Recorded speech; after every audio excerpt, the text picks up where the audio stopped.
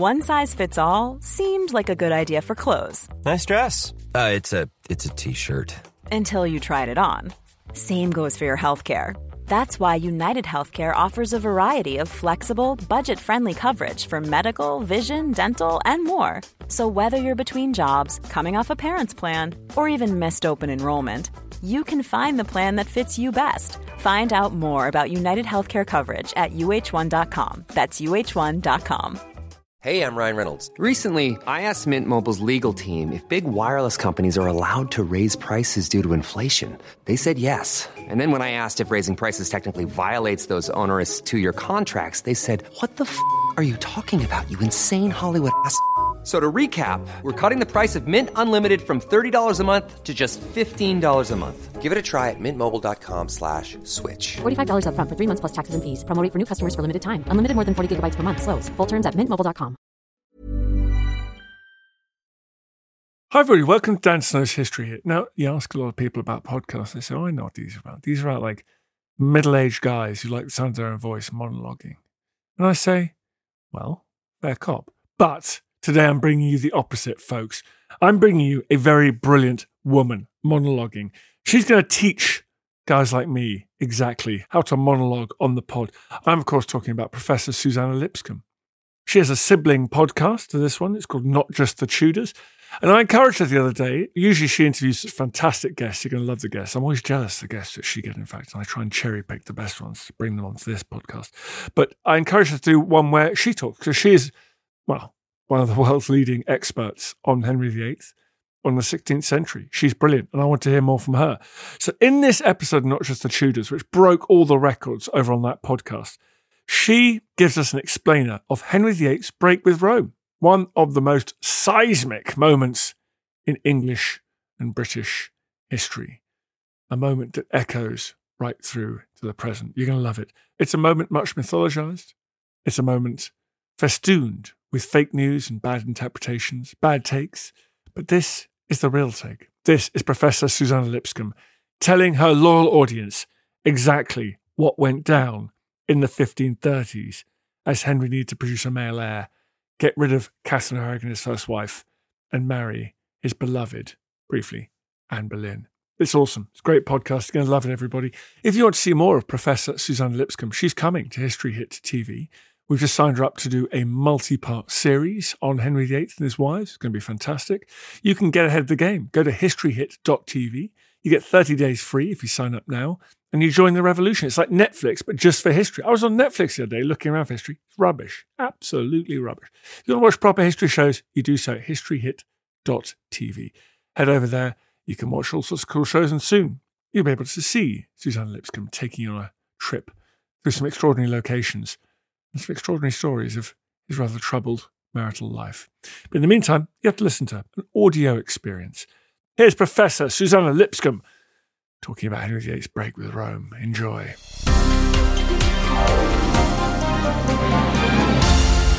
Today, I just want to talk about the break with Rome, which is something that we all know so much about at one level, but the detail of which may be surprising.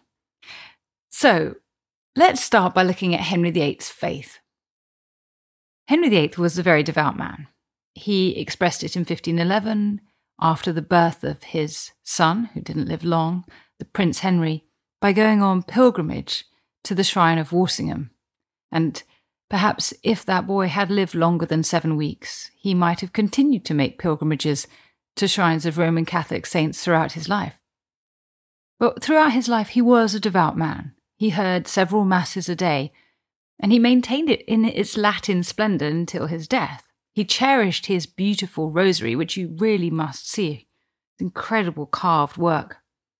After he died, he left £1,300 for the clergy at St. George's Chapel, Windsor, to pray for his soul in perpetuity. And, of course, in 1521, he wrote, perhaps with the help of some friends, a book defending the Pope, his Assertio Septem Sacramentorum, his assertional defence of the 7 sacraments, which was a rebuttal of Martin Luther. Henry, although he had much in common with Martin Luther, hated the man, Luther had compared the Pope to the whore of Babylon, and Henry was feeling particularly defensive of the Pope at the time. And Henry's Assertio was something of a bestseller in the 16th century. It went through 20 editions and translations.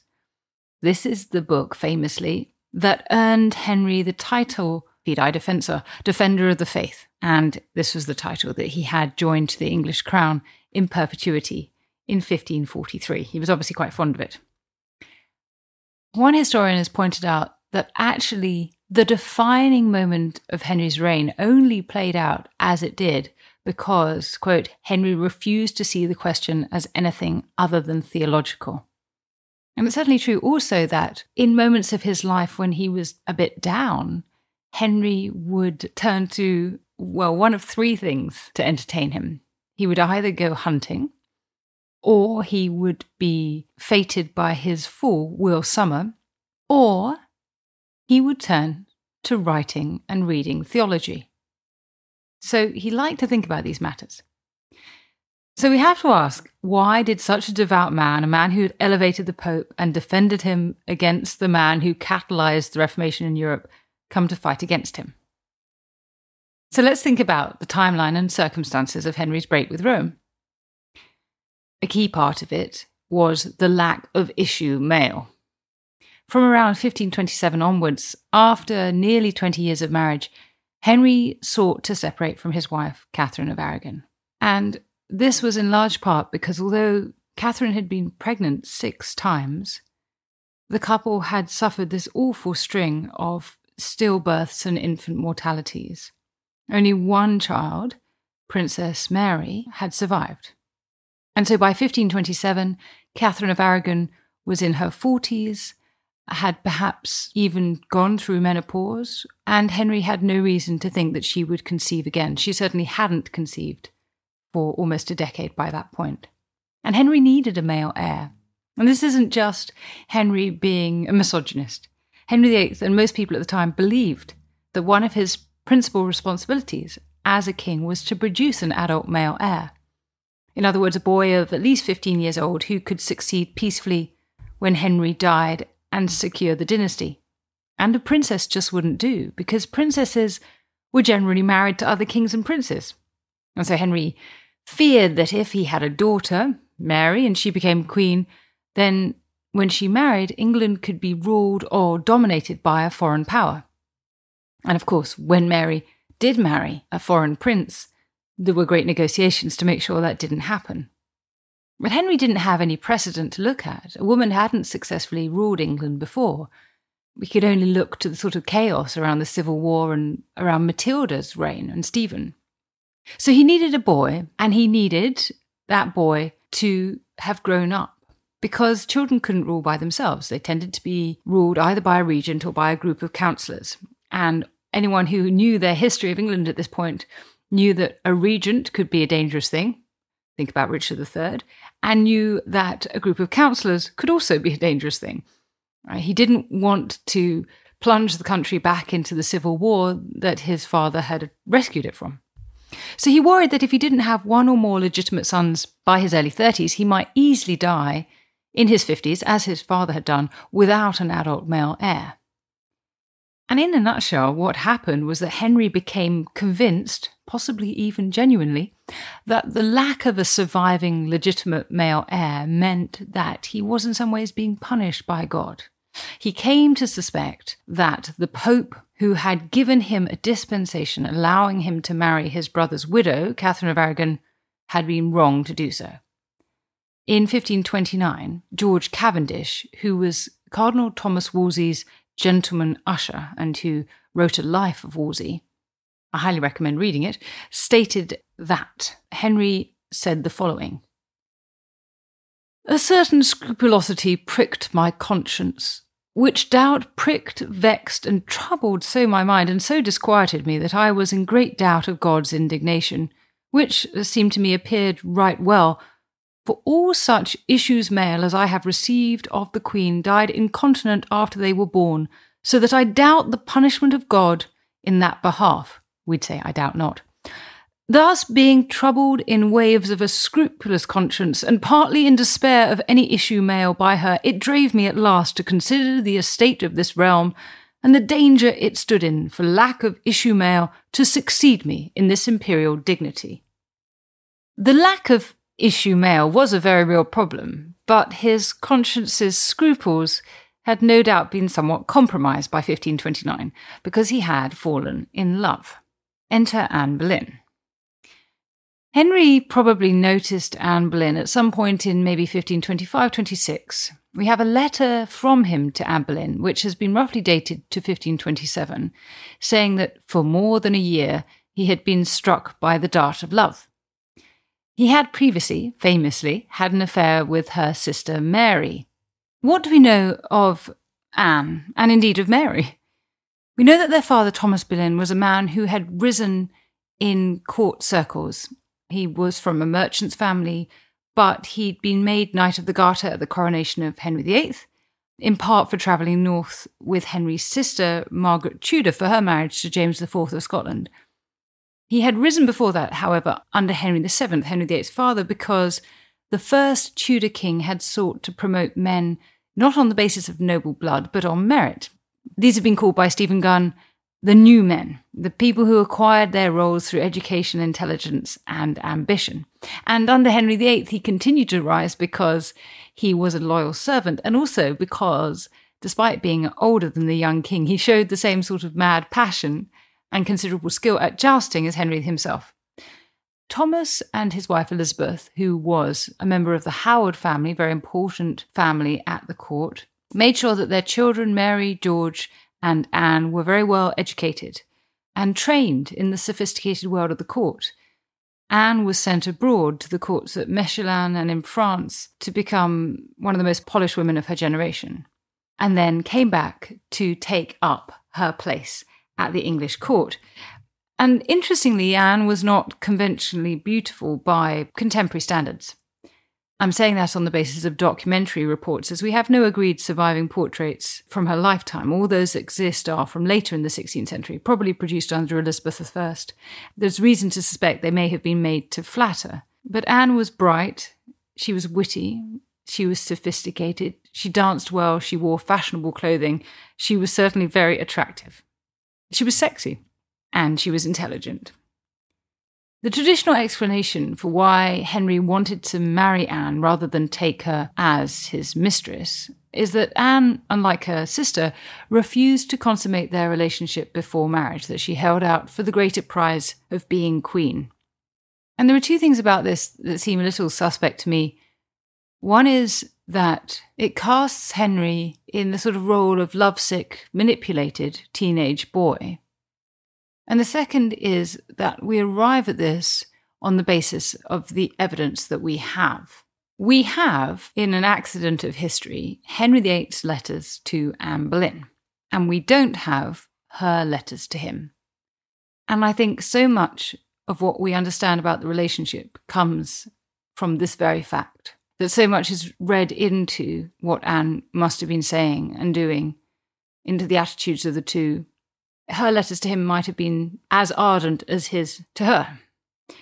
But we don't know that. I suspect that there's something a little more complex and adult going on.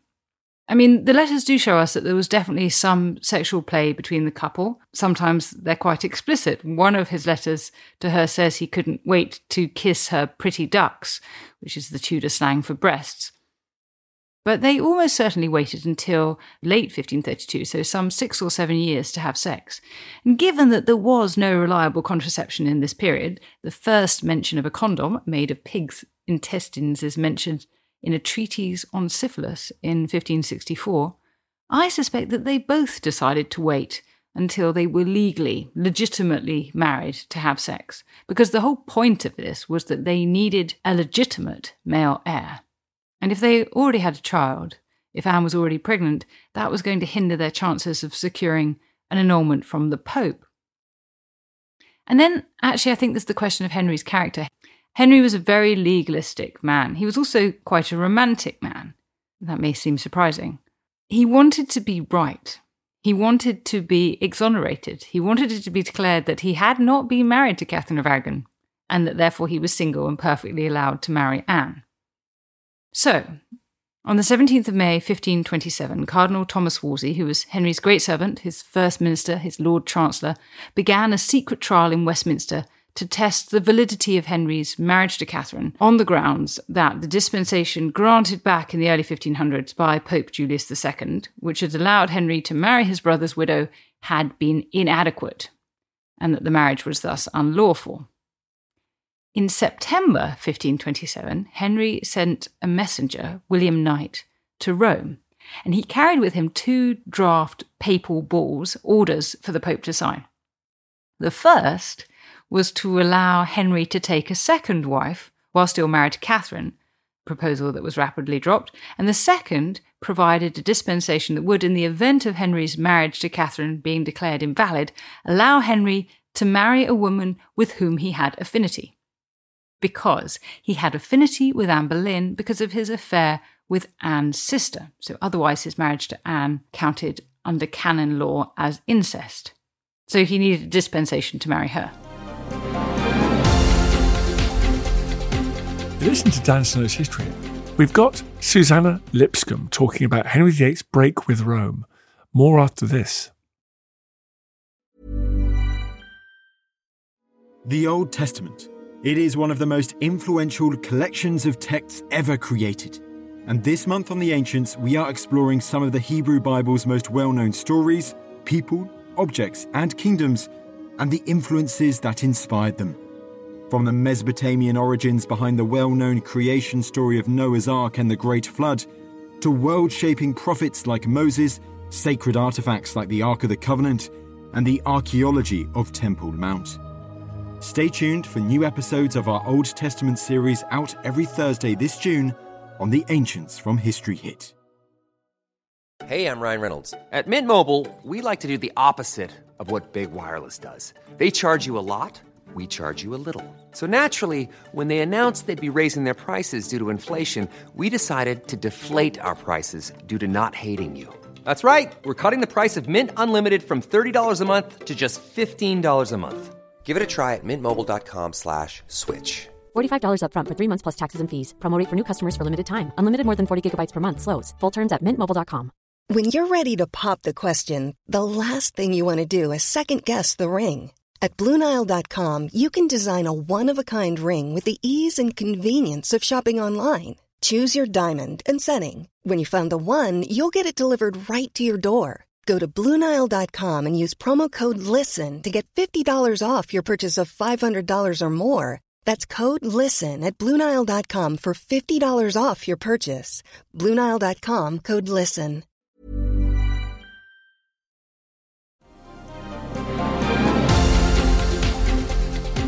Now, you'll notice that he was taking for granted the fact that he was going to get an annulment from his marriage to Catherine. And there was good reason for that, because papal annulments of royal marriages were not common, but they weren't exactly unusual. Louis XII of France had had his marriage annulled in 1498. Henry's sister, Margaret Tudor, Dowager Queen of Scotland, had had her second marriage to the Earl of Angus annulled by the Pope Clement VII in March 1527. So going in late 1527 to ask for an annulment didn't seem like a big deal. The problem for Henry was that his timing was off by a mere matter of months. And if you want to look at this timeline blow by blow, I really recommend Catherine Fletcher. I recommend her book, Our Man in Rome. But in summary, what she says is this: William Knight was finally admitted to the Pope's presence in December 1527. But in May 1527, troops belonging to Charles V, the Holy Roman Emperor, had sacked Rome, and so Pope Clement VII had been made a prisoner in his own fortress of Castle Sant'Angelo. Charles V was Catherine of Aragon's nephew, and he wasn't about to allow his aunt to be besmirched by the dishonour of the so-called divorce. So the Pope's hands were tied. So what he did was buy time. He appointed his representative in England, Cardinal Wolsey, to try the case, and he also said he would send an additional legate from Rome to judge the case with Wolsey, Cardinal Lorenzo Campeggio. But he was still concerned about upsetting Charles V, so he prevaricated further. There was a great delay about Campeggio's departure. He also had gout, which didn't help. He finally set out in June 1528, and he arrived in England 2 months later, so he'd even taken time to get there. And he was basically under orders to drag the business out as long as possible. Campeggio's first suggestion was that Catherine should enter a convent.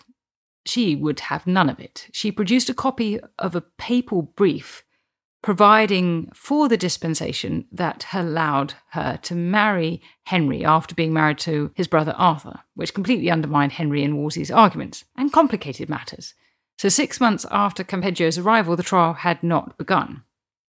Meanwhile, Henry's servant, Sir Francis Bryan, was sent to Rome to look for proof that Catherine's papal brief was a forgery. By this point, Clement VII was seriously ill, and this led to hopes that he would die and a successor could be elected who might be more amenable to Henry's cause, perhaps even Wolsey himself.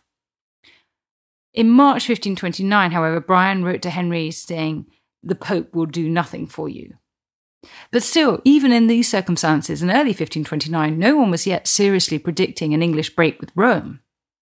Finally, on the 18th of July 1529, the trial began at Blackfriars, and it was almost immediately scuppered by Catherine herself.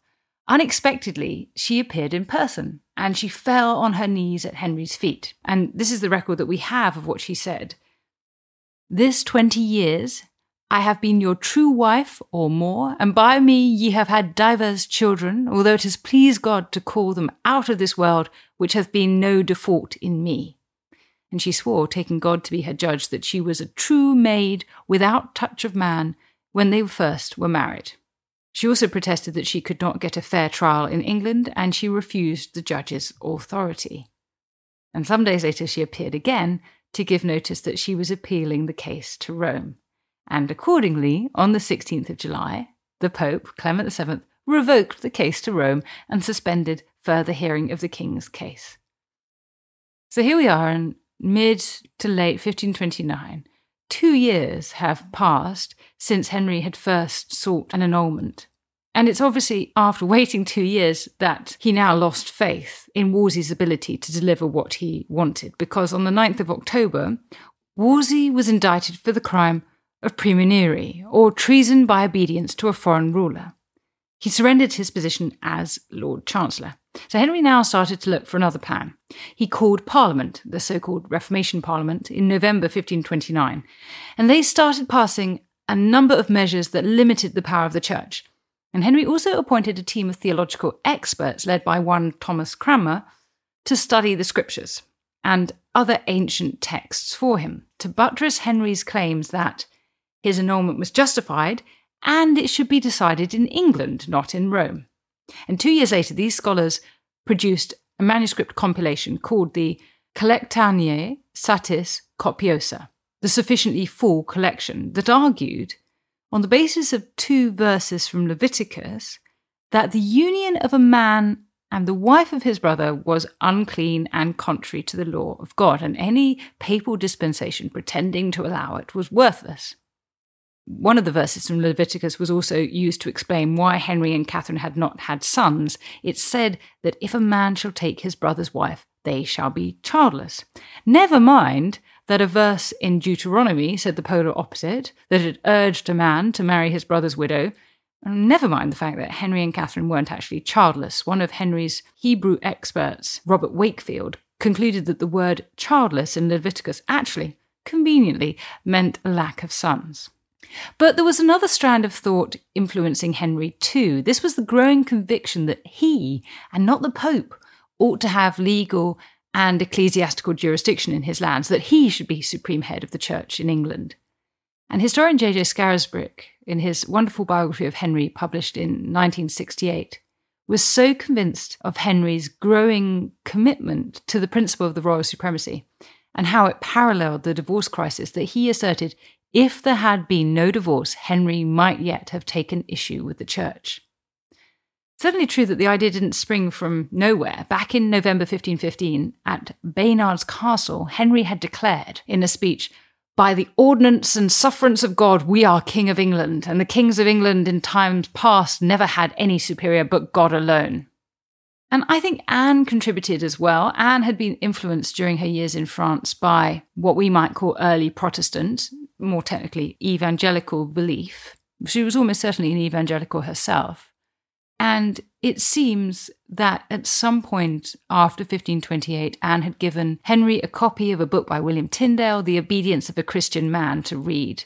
And this was an evangelical work that asserted that papal claims to authority over kings were a shame above all shames, that it defied and inverted God's order, that princes should not submit to the power of the church, and Henry reportedly said, "This is the book for me and all kings to read."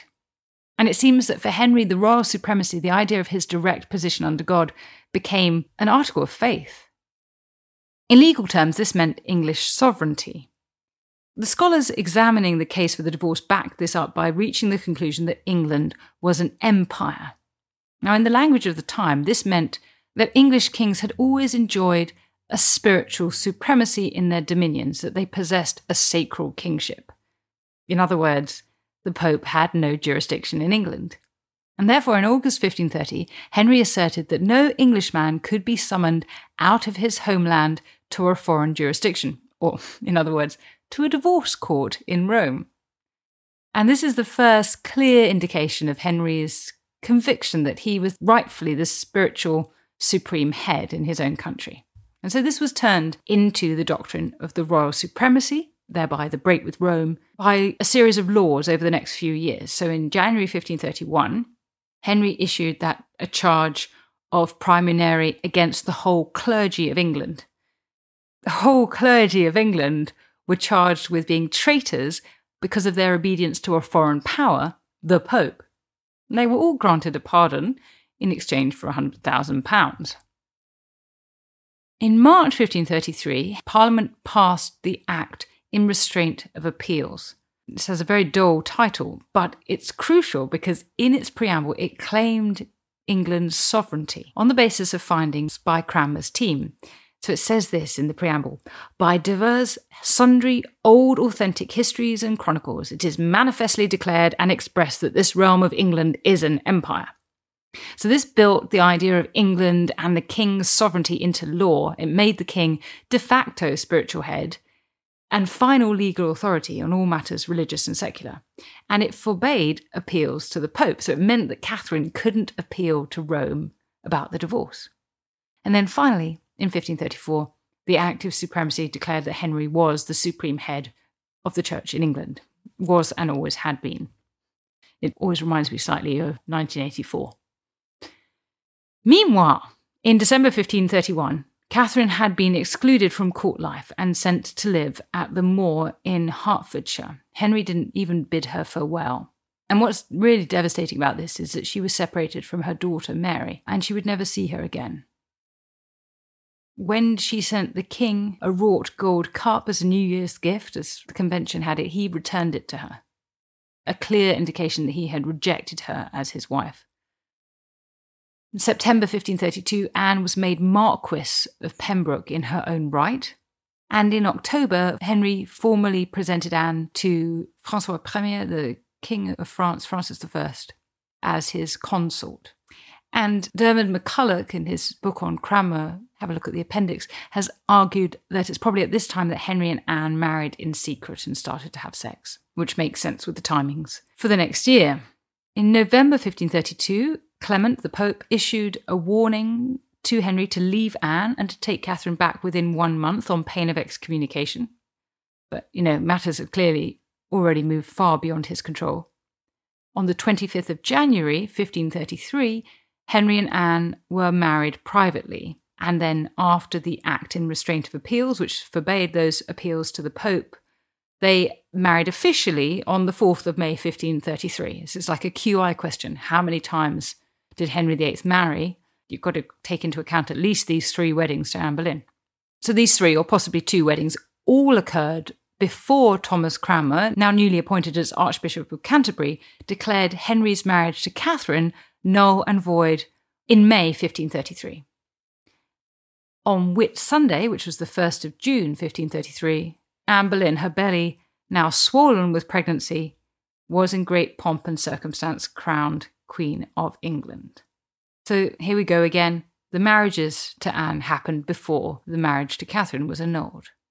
In July, the Pope gave Henry until September to take Catherine back on pain of excommunication. But as his excommunication came into force, Queen Anne went into labour and on the 7th of September 1533 gave birth to a daughter, Elizabeth. In 1534, an Act of Succession stated the lawfulness of Henry's marriage to Anne Boleyn and that their children would be true heirs to the throne. And all English male subjects, by which all subjects were supposed to be covered, were required to swear an oath agreeing this. The oath read that they would be true to Queen Anne and believe and take her for the lawful wife of the king and rightful Queen of England, and utterly to think the Lady Mary, daughter to the king by Queen Catherine, but as a bastard, and thus to do without any scrupulosity of conscience. Henry wanted the whole kingdom to be complicit in his decision, even in their thoughts. Everyone was forced to agree to the king's divorce, and according to the oath's preamble, to his position as supreme head of the church in place of the Pope. Thomas More, alone among the laity, John Fisher, alone among the bishops, along with 3 Carthusian monks, refused to swear. All were sent to the Tower, and the hastily passed Act of Treasons, also from 1534, made it treason to call the king a heretic, a tyrant, an infidel, or a schismatic. I always think there's something slightly ironic there, something slightly tyrannous, one might say, in making it illegal for someone to call you a tyrant. It was also treason to imagine the death of the king in words, or, quote, maliciously to deny the royal supremacy. And as a result, the 3 monks were hanged, drawn, and quartered in June 1535. A foreign report on the event is pretty graphic, actually.